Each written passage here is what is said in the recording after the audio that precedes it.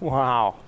Oh, hey there. My name's Ross, and I'm a bit of a nerd for all things nature. So a while ago, I started a passion project called, Nerdy About Nature. It began as social media videos sharing cool fun facts and tidbits of wisdom about the natural world, and has since evolved into this podcast that you're tuning into here.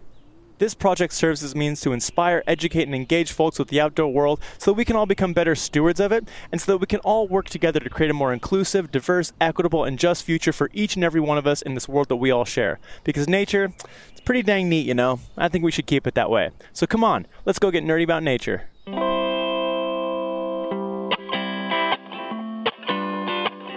Come and take a nature walk with me. We're gonna check out some really cool trees. We're gonna hang around and talk about all those things in nature that we can't live without. Let's go get nerdy, yeah, let's get nerdy about nature. Nerdy, yeah, let's get nerdy about nature, baby. Nerdy, yeah, let's get nerdy about nature. Come on, let's get nerdy about nature. Hello there, my fellow nerdy friends, and welcome to another episode of the Nerdy About Nature podcast. So a few months ago in the news, at least here in BC, you may have heard or seen articles about open net fish farms being removed from BC waters and thought, wow, that's great. And then not done or heard much since then. Well, as you may or may not be aware, fish farms are one of the biggest threats to our at-risk and endangered populations of wild Pacific salmon that travel all over the ocean from down south to Washington and Oregon up through BC to Alaska. And the fight to get these fish farms fully removed from BC waters is still ongoing, despite what you may or may not have heard in the news. So I sat down with Kilian Stehfest, who is a marine conservation specialist at David Suzuki Foundation, to chat all about these fish farms, their history, how they came to be, the threats they pose to wild salmon and why that matters, and what the future of aquaculture looks like here in BC. It's a great episode, and you're going to learn a lot not only about the aquaculture industry, but what you can do to get involved to help ensure the survival of these awesome anadromous fish that tie us and these ecosystems we all reside in together. So let's get into it.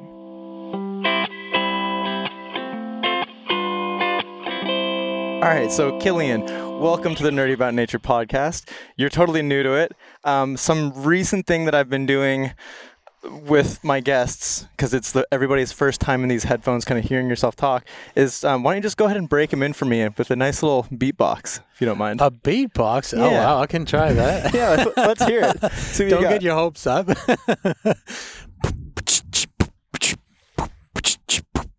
right, yeah, nice. I like it. Getting some bass get some bass in there. Yeah, you know? Everybody's got their own style. It's pretty funny. So thank you for joining me here today. If you wouldn't mind, could you please introduce yourself and what you do? Sure. So my name is Kilian Stehfest. I'm a marine ecologist by trade, and I work at the David Suzuki Foundation as the marine conservation specialist. And how long have you been with David Suzuki Foundation? 4 years. And whereabouts are you from originally? I'm from Germany originally. Okay. But if you're trying to guess my accent, I did my undergraduate and master's degree in the UK and then my PhD in Australia. So I've been in Canada for 4 years. Gotcha. Yep. I was kind of getting at where did this love and passion for ocean stuff come from? Not much ocean in Germany. No, that's true. But it really came from a really early childhood vacations in Italy, snorkeling in the Mediterranean. That I was 5 or 6, and those are one of the most vivid childhood memories I have, is just diving into that totally different world. And yeah. And then that led you to school in the UK and then Australia. That's right, yeah. And you did marine stuff the whole way in school. Yeah. I was I don't know if you can guess it from those locations, but I was kind of following the surf a little bit. Right. Fair enough. What part of Oz were you in? In Tasmania. Oh, nice. Okay, very cool. I did a little trip down there. Oh, nice. I lived in Melbourne for a couple of years. Torquay, Janjuk area. Nice. Yeah, it was great. Again, went to school, but surf. So I guess today the main kind of topic, because there's a million topics we could get into with ocean stuff. Coming down here, I was like, man, this would have been a perfect place to talk about shipping tankers, excessive tanker traffic. Yeah. I mean, given the background. It's hard to miss, right? Yeah. We'll have to pencil that in for another one. But today the big thing we wanted to talk about was aquaculture. So that's a big thing you've been working on at David Suzuki Foundation. Why don't you kind of give me a little bit of a background, or what is aquaculture? Sure. So the most basic definition really is aquaculture is the rearing or farming of any species of plant or animal that lives in water, and that can be fresh or salt water. And aquaculture really has been a part of human food systems for thousands of years, right? Like, I think the oldest sort of evidence of aquaculture is 6,600 around that years ago, from the Australia, actually, from the Gunditj Mara people. So there are these channels that were created by lava flow from a volcanic eruption, and they used those to trap and then rear short-finned eel to kind of enhance the natural harvest, right? So it's kind of a very small scale form of aquaculture, but it is aquaculture. And I guess similar to that, you had the clam gardens on the west coast of North America, right? Right. I was just going to ask, is shellfish included in the aquaculture kind of Absolutely. umbrella? Yep. Yeah. Oysters are a really popular species, for example, that is reared in aquaculture, and clams, and that's really what those clam gardens was about, right? Where indigenous peoples for thousands of years built walls along the coast here to create clam habitats, so they could then harvest those clams, which is also a form of aquaculture. Right. Yeah. For people who are unfamiliar with that, because I know about that, do you want to kind of give a brief how-to? Sure. Yeah. I mean, I'm not the expert on this. Yeah, it's pretty fascinating. It is. So it's essentially building a stone wall along the beach, which then traps sand. Like at low tide. That's right. And it traps sand, which then creates these very flat sandy beach areas. And so you would do that on a beach that's too slopey for clams, or on a rocky coastline that doesn't have any beach at all. And then when you have this sort of flat sandy area, that's perfect clam habitat. And so you could then harvest those clams from the clam garden you created. Yeah, it's such... It's amazing, yeah. What sort of like aquaculture stuff would people be more familiar with these days? Like, what's the average kind of person see that's maybe grown in an aquaculture setting? I mean, obviously today it's the large-scale industrial aquaculture that people are familiar with in BC, especially salmon farming. Yeah. It's interesting because globally the most important aquaculture species is actually freshwater carp. Really? Which is really big in Asia. I would have guessed seaweed. I mean, I guess maybe not in like economic value, like it's not as expensive of a product, quote unquote, high end, but like I just figured like for scale, like I know like all of Indonesia and Japan is big into like seaweed harvesting. That's what I would have thought. Yeah. I'm not sure. It might be that there's still a lot of wild harvest possible, and maybe that's why it's less necessary to augment it with aquaculture. Seaweed farming is definitely a big thing and has been since like the 1600s when they first started in Japan. Shrimp is another really big one that's all over Southeast Asia. I think more than half of the shrimp we eat around the world is from farms. Interesting. I didn't know that. Yeah. And so you have plants, you have seaweeds, you have finfish in forms of salmon and carp, and you have shellfish like oysters and mussels and clams. Yeah, and mussels would be another big market as well. That's right, yeah. But the big kind of like hot spot or hot topic these days is the salmon. For sure, and not in a good way. Yeah, I know, unfortunately.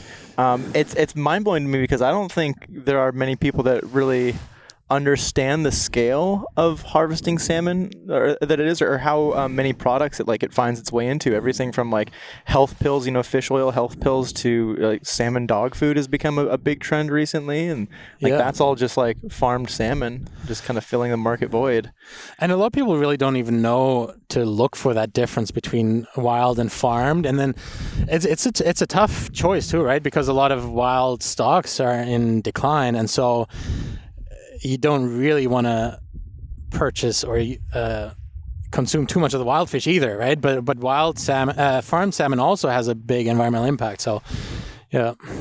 Yeah, and as far as like listing ingredients goes, like do they have to, like, are there distinctions between like what has to be labeled a certain way based on where it comes from? So in a way, we're kind of lucky in BC because the vast majority of farmed salmon is Atlantic, which is a different species of salmon.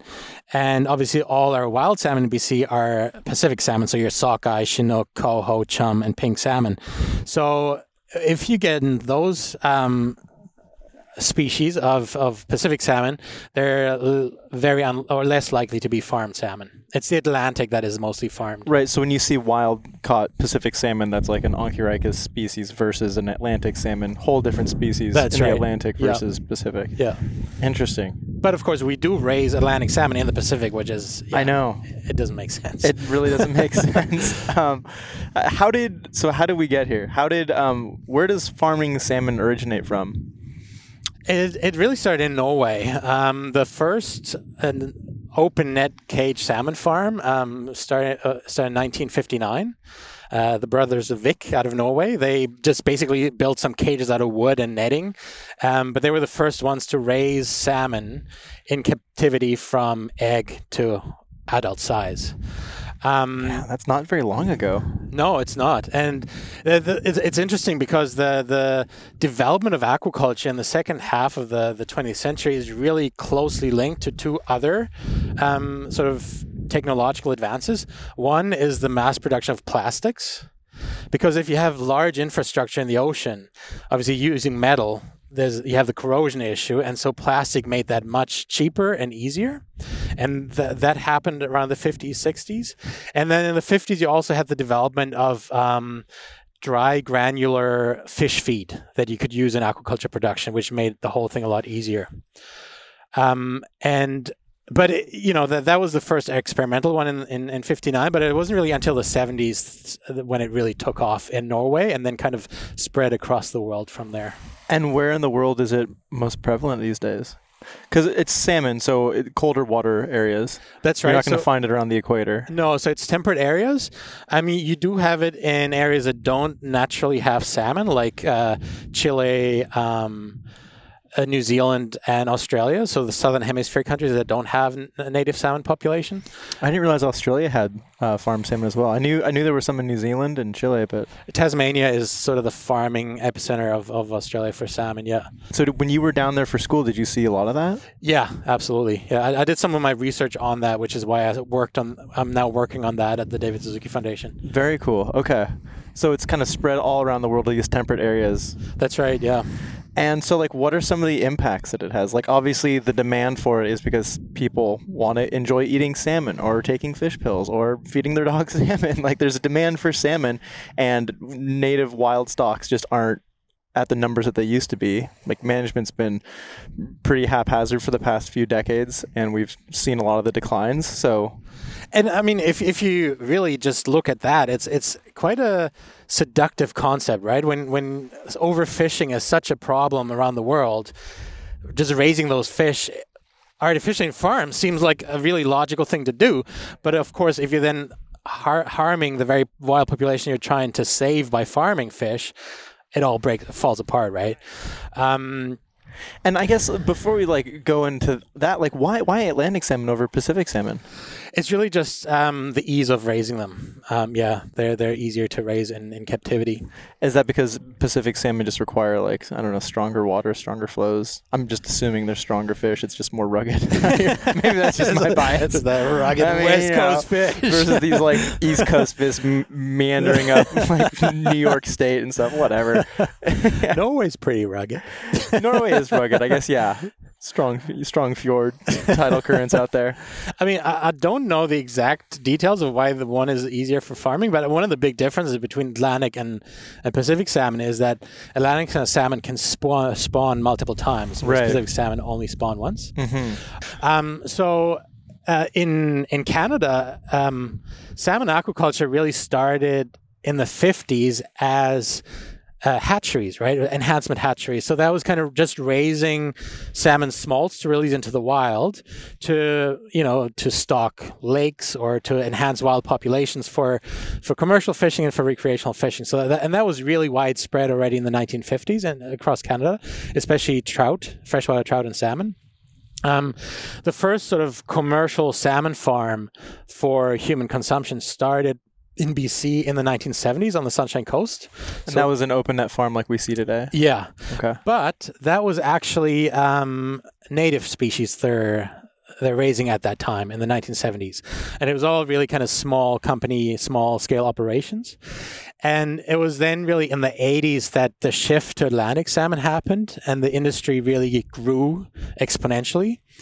And then when you get to the 90s, it changed in a lot of ways because it moved from a lot of small companies. It kind of consolidated into these big global players that really run the industry. And it's interesting because with that shift in the industry, the environmental concerns that we have with salmon farmers, which I think we started this question with, has shifted also a little bit, right? For example, one of the big concerns at the very beginning was feeding wild fish to salmon to raise them, because it doesn't make sense in terms of creating nutrients to feed, to use anchovies primarily from South America to then feed salmon here for human consumption. It doesn't add nutrients, right? It actually, you end up with less nutrients by the end of it. And they've actually, to their credit, they've made a lot of progress on replacing fish-based nutrition with like soy protein and those kinds of things, and canola oil instead of fish oils. So that was a really big concern at the start. Then also the benthic impact, so the impact on the seabed below the farms was a really big problem, especially from excess feed. So, the feed lands on the bottom, it starts rotting, it depletes oxygen, creating these dead zones under the farms.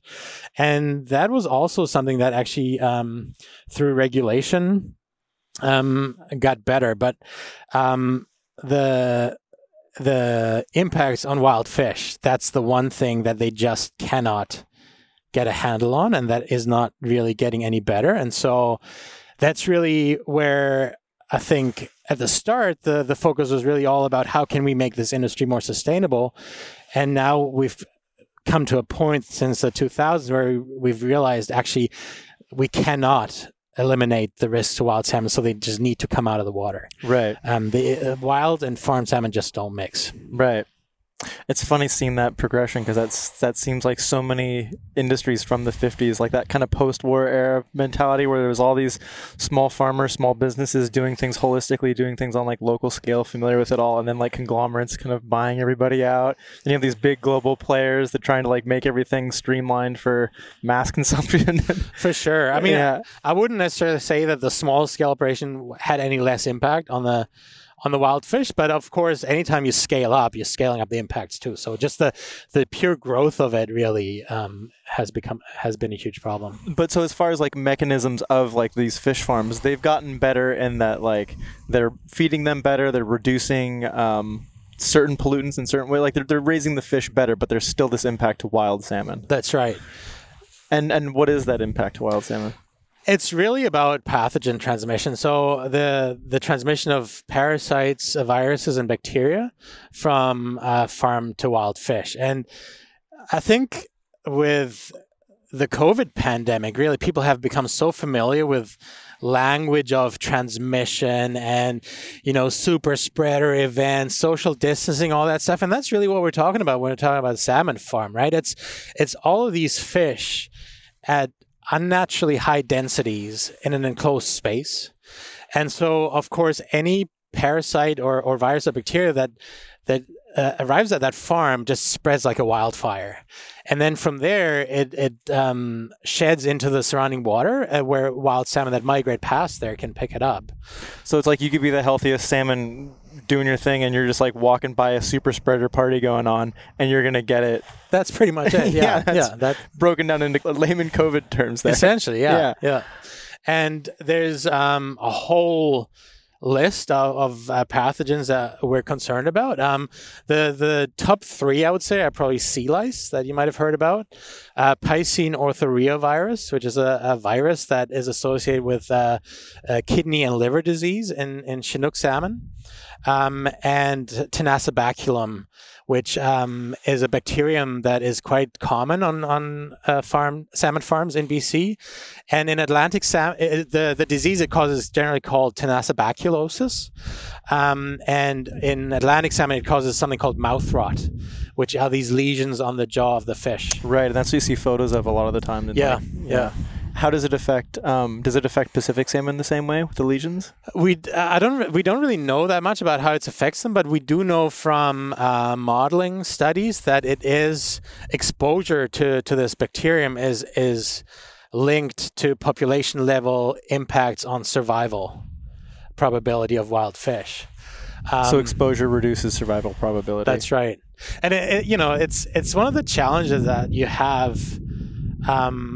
When it comes to the impacts of salmon farms on wild salmon, it was really kind of evident in that sentence around probabilities and risk. It's like just the nature of observing things in the ocean is so hard as a marine biologist. Like it's out of sight, right? So knowing what's going on below the surface is really, really difficult.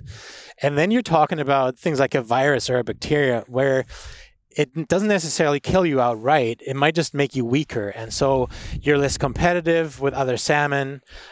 You're more likely to be eaten by a seal or other predators. So, and so finding that concrete evidence from like A to B to C is really, really difficult. And that's why you have to use probabilities and risk and stuff. But of course, that is then weaponized by supporters of the industry saying, well, you don't really have any hard evidence, right? But that's just the nature of the beast when you're talking about viral or disease transmission in the ocean. It's very complicated. It is. I mean, and that's kind of that adage of like death by 1,000 cuts or 1,000,000 cuts, like especially something as threatened as Chinook salmon, like how do you... I feel like as a society, we're always kind of looking for like the smoking gun. Like we're looking for the thing that causes it, like the one pill that's going to cure everything. And with these species, it's not just that. I mean, it is things like tanker traffic. It is things like climate change, creating different water flow regimes in the rivers. It's loss of habitat. It is fish farms. There's like all these different things. And that ambiguity makes it really difficult to like, from a policy level, to like really create change because there are so many things you could say is potentially causing it.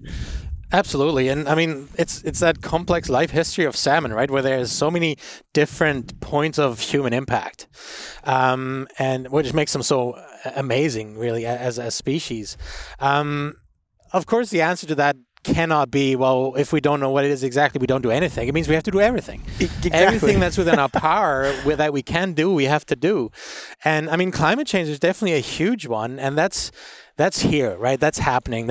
We need to make sure that we reduce our carbon emissions and meet our climate targets, but that's not going to be helping salmon in the short run. Right. It definitely will increase their long-term outcome, but in the short term, there's a lot of other things we have to do, and that is spawning habitat restoration, things like river flow, like you said, and salmon farms, removing that risk from salmon habitat of being infected with these parasites and diseases. Mm-hmm. So the first parasite, the sea lice, is the one that kind of gets everybody's attention because it's again like an easy thing to identify as like a problem with and fish it's farms. Pretty graphic and gruesome, right? Yeah, so it's like what is it? It's like a little crustacean That's right, and it attaches itself to a fish and then feeds of the mucus on top of the skin and the blood. And so it's for an adult fish, it's actually not like it's not nice, I guess. I mean, I guess if I was a fish, I wouldn't like it, but it's not necessarily lethal. But the problem is when you have juvenile salmon infected with fish, because obviously some species don't actually have scales at all when they're juveniles, and others have much weaker scales and skin than the adults, of course. And then when you have a fish infected with sea lice, you have these open sores from where the sea lice are feeding, which can then lead to easier infection with other diseases. And generally speaking, salmon, especially juveniles that have been infected with sea lice, are slower growing, they're less competitive when it comes to feeding, and they're more likely to be picked off by predators because they just don't have the same level of physical fitness. I mean, they're weaker. They're weaker. And sea lice have been around for as long as salmon have been around, right? They kind of co-evolved. But again, what we didn't have is this really high concentration and close proximity and close spaces where the sea lice can just kind of reproduce explosively, right? Like you have in a salmon farm. And the other thing is that sea lice actually cannot tolerate fresh water. And so we know I'm guessing most people would know the life history of a salmon, right? They are born in freshwater. They migrate out to sea. They spend a few years out at sea, and then they come back into freshwater as adults to spawn. And so what that means is that if an adult salmon is infested with sea lice and it swims up into a river, the sea lice fall off because they can't tolerate the freshwater. And so when you then have the juveniles in the freshwater, there's no source of lice for them because they drop off before the adults get there. And so the interaction of juvenile and adult salmon in the wild is actually not that frequent. But when you have a salmon farm with adult salmon on the migration route of a juvenile fish, that's where you have all of a sudden you have this artificial interaction between adult and juvenile fish where the sea lice can just spread from one to the other. Right. One of the things that I've heard people who like within the industry who are pro like keeping the farms in is that, you know, the fix to this is just to add more antibiotics and things to the water, more things that are going to attack and kill those sea lice to keep the Atlantic salmon, farm salmon populations healthier. What's the impact of doing that? Why is that not a valuable solution? The funny thing is actually was for quite a while. We had this in-feed treatment called Slice. So they're feeding... is Slice an acronym for something? Or? It might just be. Like it's a product name essentially for this specific drug that was fed to the salmon that made them resistant to sea lice, right? And that's why actually sea lice, while it was a big problem elsewhere around the world, people like the industry in BC said, well, we don't have this problem because we have Slice. Everything's fine. But everything's fine.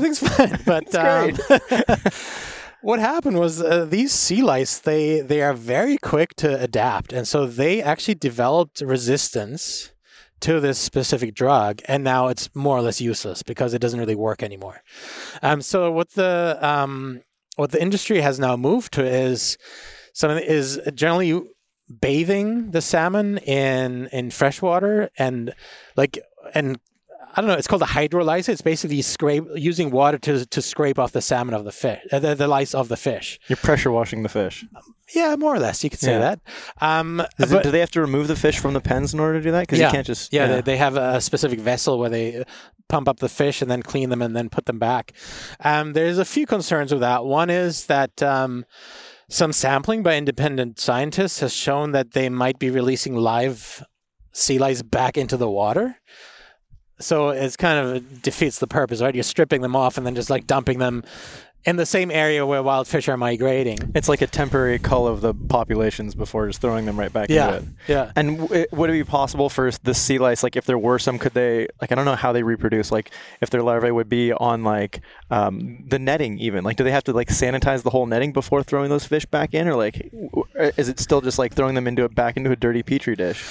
That's exactly the problem. And when you're looking at some of the graphs of sea lice counts on the farmed fish, you see exactly this pattern, right? Like you see the lice load increasing, and then they do a treatment and it drops down, and they drop down below that threshold that is legal, and then it stays there for a little bit and jumps right back up. And so you have this constant pattern. And what that means is that technically they're in compliance of the regulation, because, you know, if they go above the threshold, they take management measures to get back below it.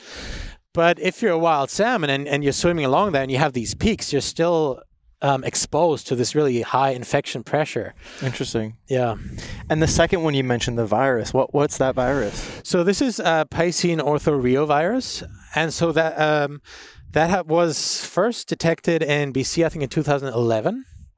The very recent genetic research has shown that it did come from Norway and was likely brought here with broodstock for salmon farming. And they did a study on farmed Chinook that were infected with this virus, and they found that it was associated with kidney and liver damage. And the industry and the Department of Fisheries and Oceans says that the variant we have here in BC is harmless. It doesn't cause disease, but we also have scientific research that shows otherwise. So it's been a very contentious issue about even whether this virus causes disease or not. But again, if there's a risk, given the state of wild salmon, we have to do everything we can to eliminate that risk, right? Mm-hmm. Because salmon are like the foundation species to all these different ecosystems. These ecosystems, so many First Nations cultures, it's just, I mean, they're... And not just here on the coast, like into the interior, like up the Columbia, the Snake River, like into Idaho, Montana. Absolutely. I mean, it's the reach of salmon and their importance for ecosystems is just incredible. So it's like open net fish farms. It's just like exposing wild salmon to these open net fish farms is the issue. What's stopping these companies from putting them on land? Big bathtubs, pools, get like old pools just full of Atlantic salmon. Well, they can, right? I mean, it is being done. We have a small scale land-based salmon farm in BC. It's called Kutera, and it was started by the Broughton Nations, so First Nations involvement. The problem with closed containment is that people say it's too expensive, right? But the problem with that thought is that the only reasons that it's more expensive than open net pens is that industry doesn't pay the ecological cost of raising that farmed salmon, right? It's the environment. It's the people that depend on wild salmon. It's the First Nations who depend on the salmon harvest who are paying that cost. If they actually had to pay that cost in dollar values, it would look very different. That equation would be exponentially more expensive than doing it on land, probably. Yeah, and that's why the regulator has to step in and has to say, look, we're not doing this here anymore. You have to either move on land or get out. Mm-hmm.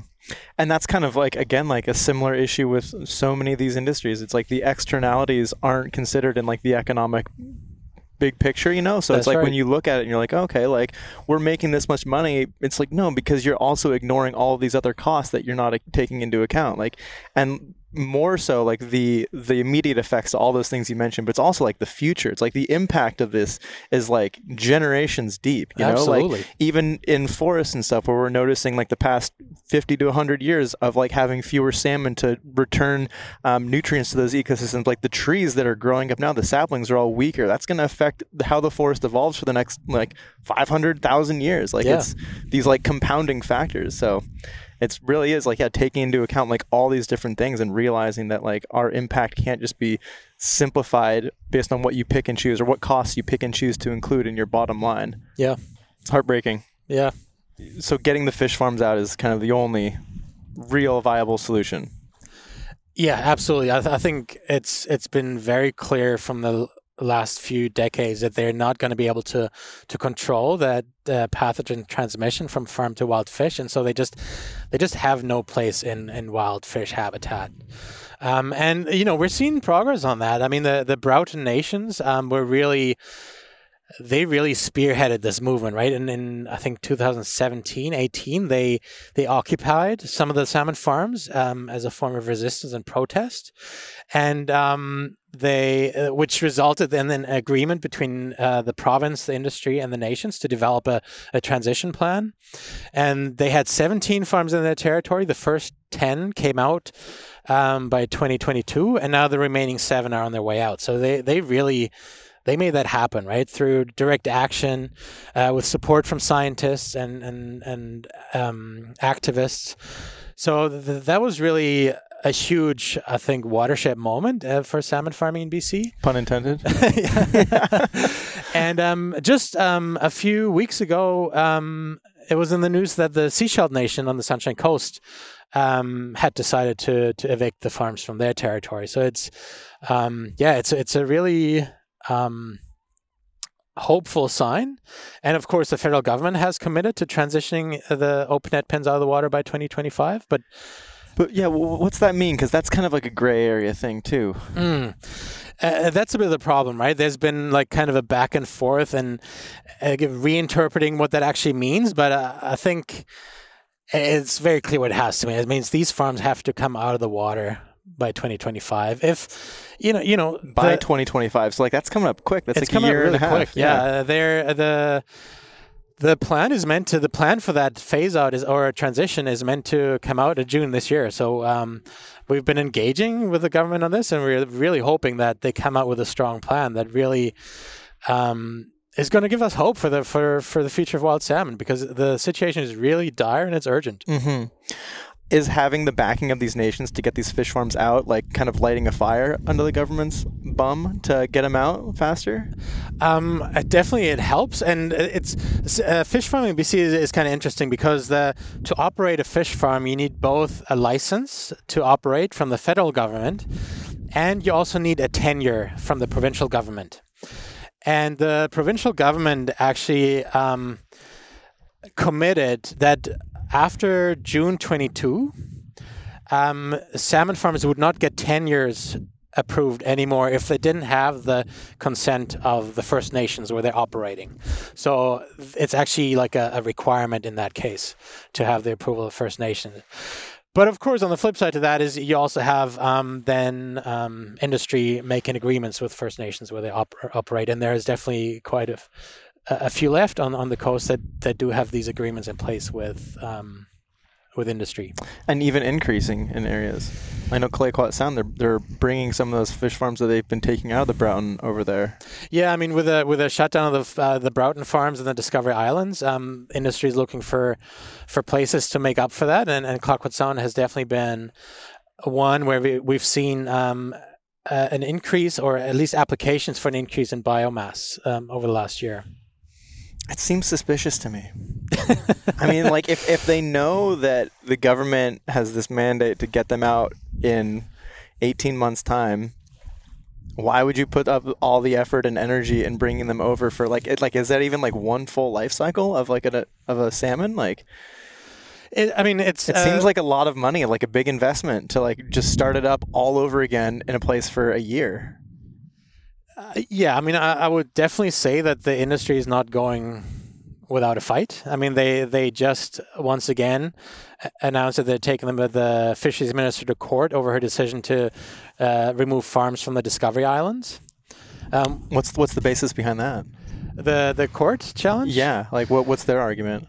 They're saying that the minister didn't consult properly, that the decision is unfair. It's almost like, when you read the document, it almost sounds like they feel like they're entitled to those licenses just because they've had them for so long, right?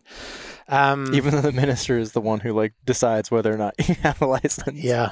I mean, it's one of the challenges that the minister faces and that we face is that DFO scientists are still kind of not acknowledging the overwhelming weight of the evidence of independent science about the risks that fish farms face to wild salmon. And so the official line from DFO science is still that there is no risk, which I think if you look at non-DFO science, it's pretty obvious that there is a risk. And why is that? Why do they have that bias? Does it mean that DFO is going to have to perform their own studies and kind of reach that decision on their own, independent of independent research? I mean, it's about which science do you look at? How do you interpret and use uncertainty, right? And probability, like we spoke about earlier.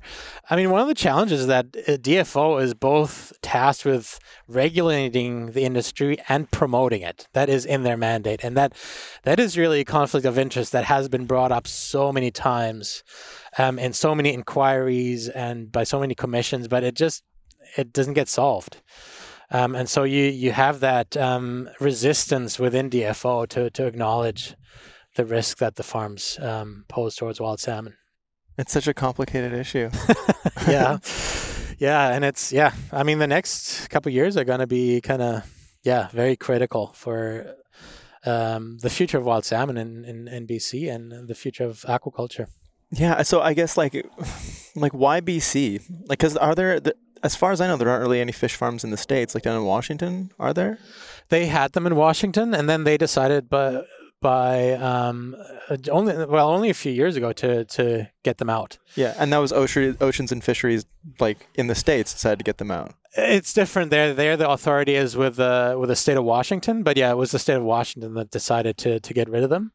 It was really triggered. They had a mass escape event when one of their farms in Washington State collapsed, and I think 260,000 farmed fish escaped into the wild. And that was, I remember hearing about that. That was after a storm or something, right? Yeah. A windstorm. And so that was really a big, I think, turning point for the efforts there to get them out of the water. So yeah, BC is really the only place left on the West Coast that still allows open net pinfish farms in our waters. I mean, and from that perspective, it's kind of great territory for it, because it's like you have all these like nooks and crannies and protected sheltered coves where you have like ocean migration currents going through. So it's like, it's a great place to do it. I understand why they want it here, but yeah, I mean, that's salmon farms love the same habitat environment that wild salmon love. That's why they don't, It's funny because, I mean, very rarely do you see the states being sticklers on issues like this, Like, usually they're the ones that are just, like, super lax, like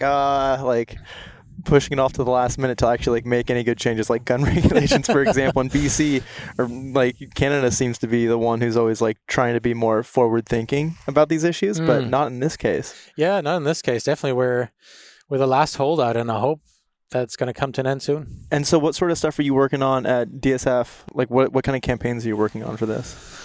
So there's obviously we're providing input to the government's own processes. I mean, they have consultations on the phase out, on the transition plan. What are the goals of the transition plan? What should the timelines be? All that kind of stuff. So we're providing input to that. We're making sure that our supporters are educated. That's a big part of it. It's actually one of the challenges with what we've seen in BC is a lot of people think it's done. They're gone, right? Because, the government made this commitment to get them out of the water.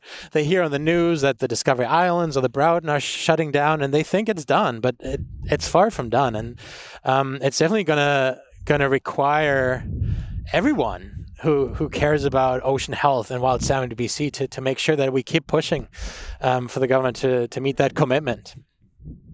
It's kind of like, excuse this poor analogy, if you're sick, the doctor prescribes you antibiotics, and you take antibiotics for the first 2 days and you feel better, you're like, oh, amazing. If you stop taking it, you're just going to make it stronger. And then it's going to like not actually go away. You have to kind of fulfill your prescription. Like using this like with the fish farms, it's the same thing. It's like, yeah, we as a province, as a nation have started those first steps of removal, and everybody thinks it's great and grand, and then they stop thinking about it. They stop taking the antibiotics, but it's still like brewing under the surface, and it could potentially just come back like harder. So yeah, I think keeping the conversation going and keeping people engaged and informed about this issue is huge. Yeah, that's why I'm so happy we're talking about this today on your podcast. Yeah, because that's one of the things that, because I live out in Ucluelet, like in the Clayoquot, just south of the Clayoquot Sound, and yeah, like fish farming is still a big thing out there, and we are seeing like a lot more has been ramping up, and it just, again, like as someone who's kind of outside of that world, it just seems very suspicious. What's happening behind closed doors that we, maybe the public, don't know about, if they only have, again, 18 months left and they're still putting in all this energy and effort and infrastructure into making it happen for what doesn't even seem like it would be like the full life cycle of a fish to see a return on it. And that's really the clear message we have to make to government is like, it doesn't make sense to allow any kind of ramp up in production or expansion, whatever you want to call it. When you've committed to get them out of the water, it just doesn't make sense. And so they shouldn't be granting those permits and licenses to do that. So I guess like bigger scale, when we look at like aquaculture and the future of aquaculture in the world, like what's in store for us there? I think there's definitely a big potential for sustainable shellfish aquaculture. Seaweed is another one that's really gaining steam, especially in BC. I mean, we mentioned before, it's been big for quite a while in Asia because seaweed is just like a much more staple part of their diet, right? In BC, it's definitely getting quite a bit of interest more for a climate change mitigation perspective. They found out only in the last few years that you can use seaweed to create cattle feed that actually reduces the methane emissions from the cattle farming. Right. I saw a TED talk about that. Yeah. Do you know anything about the mechanism of that, and the why and the how? No, I deal in fish, not cows. Fair. But Yeah. Well, I was thinking like the kelp, like what makes kelp as from like a photosynthesizing agent? Like, what makes it so much different? Like, what does it not contain that reduces methane emissions? It's I'm not sure. I wish I knew the answer. I should do a little bit more looking into that. But that's definitely gathering steam in BC. And like with everything that humans do in the marine environment, we have to make sure that we get it right. And especially with seaweed, I think we have to make sure we don't repeat the mistakes that we made with finfish aquaculture, where it kind of came in here as this like really promising new thing, and we just let it explode without really having a robust regulatory regime in place. And so an understanding of its the impacts. And kelp or seaweed aquaculture can have impacts. It can impact the genetic diversity of wild or native kelp. You can potentially bring in diseases that can impact wild kelp if you're not doing it right. And if you're scaling it up to large scales, there's also a question of what's the carrying capacity of an area, right? Because they take up nutrients. And if an area isn't rich in nutrients, that can actually prohibit growth in the natural biodiversity that's there. Those are all things that can be managed, but we just have to make sure it is managed well. And then if it is managed well, I do think it can provide alternative economic opportunities for some of those remote communities that are depending on open net pinfish farming right now. Mm-hmm. And I know that there is massive work going towards like restoring all this sort of like nearshore habitat, from eelgrass to kelp beds that have historically been wiped out with the removal of otters that had urchins come in, and now with otter populations coming back. So like there's a big push for more kelp stuff, like more kelp monitoring and figuring out where historical kelp beds were and how we can like work at reseeding them. It's just it's funny when you're doing it through the guise of like an industry, or like some economic return versus just like pure restoration, because you're still trying to find a way to profit off of it somehow. And I would say the big difference is that I don't think I would ever support putting a kelp farm on kelp habitat, right? Because you're harvesting annually, so you're not really allowing the habitat to reestablish itself and the kelp forest to develop over time. So it's really about having a kelp farm on most likely soft bottom substrate where you wouldn't naturally have kelp growing, but because you're providing the substrate for the kelp to grow on, you can have a kelp farm there. So you'd put like an anchor or something down? Like it's generally ropes, lines of rope in the water where the kelp grows. But the restoration of kelp forests is definitely another big thing, it's not necessarily a commercial venture, but it's hugely important from a biodiversity and a climate perspective for sure. Yeah.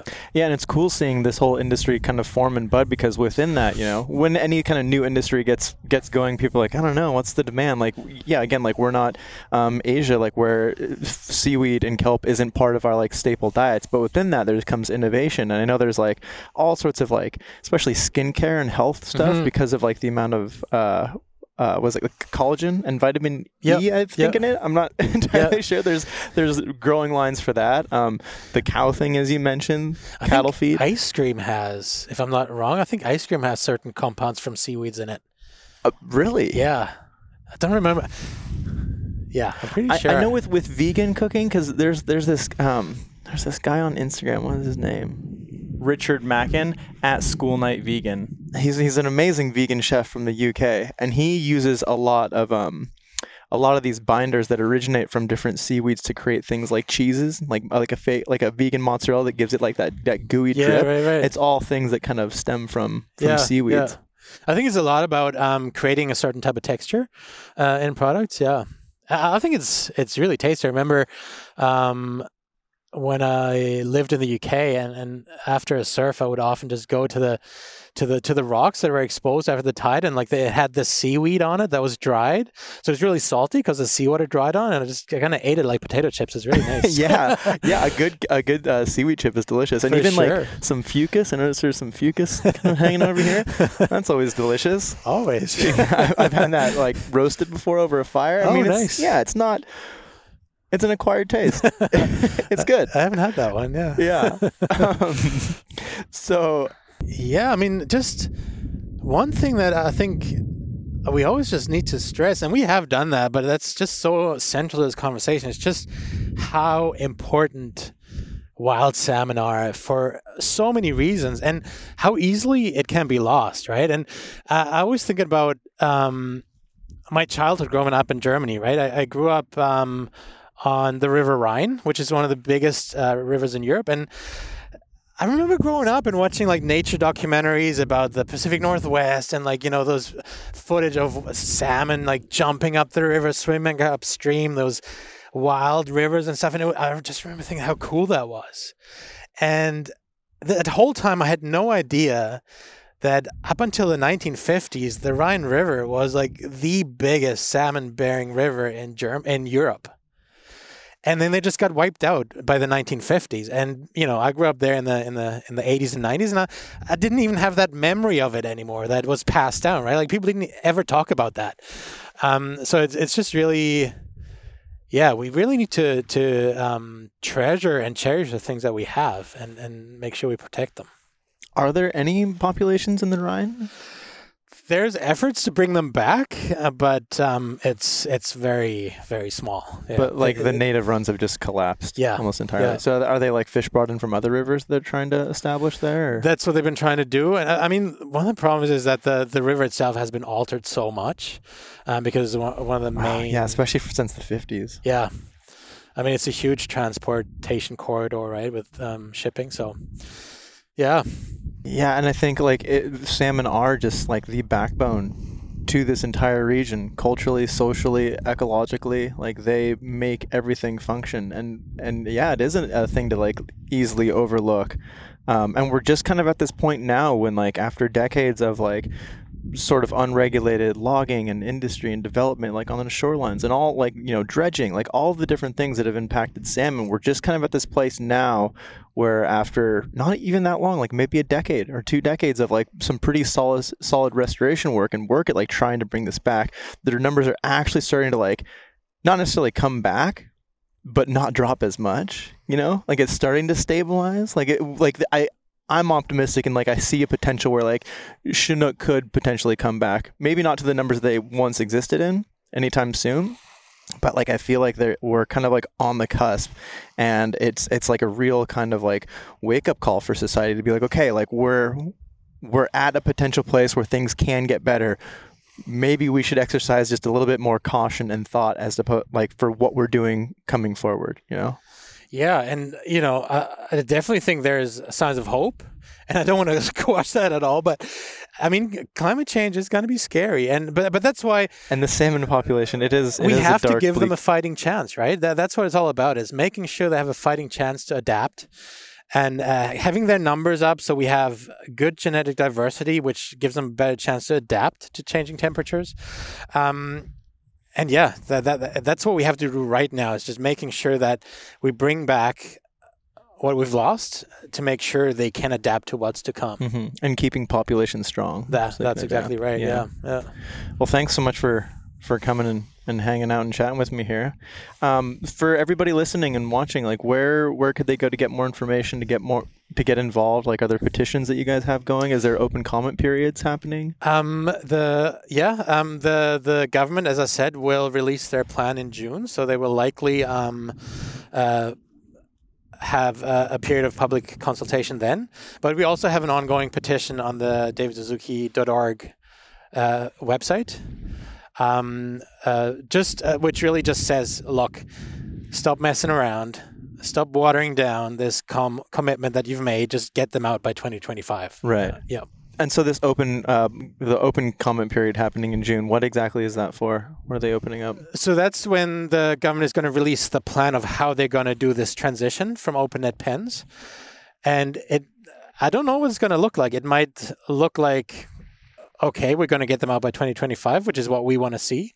It also could be, well, we're going to introduce some stricter regulation and then like over the next 10, 20 years, move to something else, which is not acceptable for us. So we might need a big push again. Yeah, and that's exactly like what I'm kind of fearful of when I say like things look suspicious. It's like, why? Yeah, again, why would they be putting those pens in if they're supposed to be out by 2025? Like maybe the industry is privy to information that we don't have about them maybe extending that deadline or doing something. So I think that public comment period is a good chance for people to get involved and speak up and really make a stand to get them out. For sure. And yeah, we definitely can't let our eyes off the ball. Yeah. So as part of these podcasts, a new thing I'm doing is that every guest on my show, they get to pick and choose a nonprofit of your choice. I'm going to make a donation to for your time for doing this.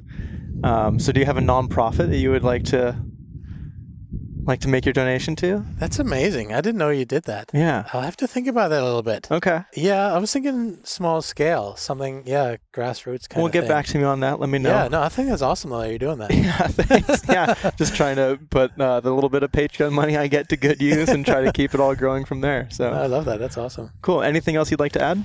No, just thank you very much for having me on this blustery Vancouver afternoon. Yeah, it's been a little windy, but not terrible. No, it's nice to be outside. It is. It is. Awesome. Thanks so much for joining me. I really appreciate it. It's great chatting with you. Cheers. June is fast approaching, so stay tuned for ways to get involved and speak your voice in that upcoming comment period. I'll be sure to let you all know when that happens through my channels on Instagram and TikTok at Nerdy About Nature. And I'm going to throw some links in the show notes here to Kilian's work and some more information on all the David Suzuki Foundation has going on there. So if you have any questions or want to get involved, you can look up those links. So after having some time to think about it, Kilian opted to make his donation to Aquaculture Action, a nonprofit based on the west coast of Vancouver Island that does a ton of research and activism regarding these very fish farms that we talked about earlier in the Clayoquot Sound. You can learn more about them and support their work at clayoquotaction.org. That's CLAYOQUOT action.org.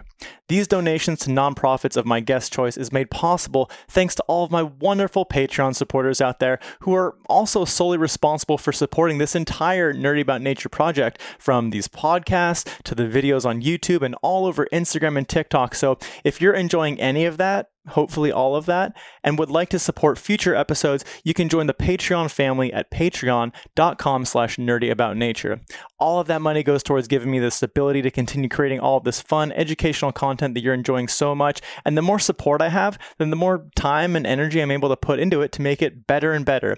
And ideally, I'd love to get to a point when I can actually hire a team of people to help with research, writing, editing, all of the various pieces that go into this project and making it what it is. If Patreon isn't for you, it's no worries at all. You can show your support by making a one-time donation or by buying some merch at nerdyaboutnature.com, or helping me out by sharing this podcast and those videos around, liking, commenting, doing all that you can to spread this info to more people to keep working for a better future tomorrow. Thanks so much to each of you for tuning into this episode. I hope you've enjoyed it and learned lots, and I'm looking forward to catching you all on the next one. Until then, hope you're able to get outside and enjoy some nature wherever you may be, because it sure is pretty neat out there. Take care.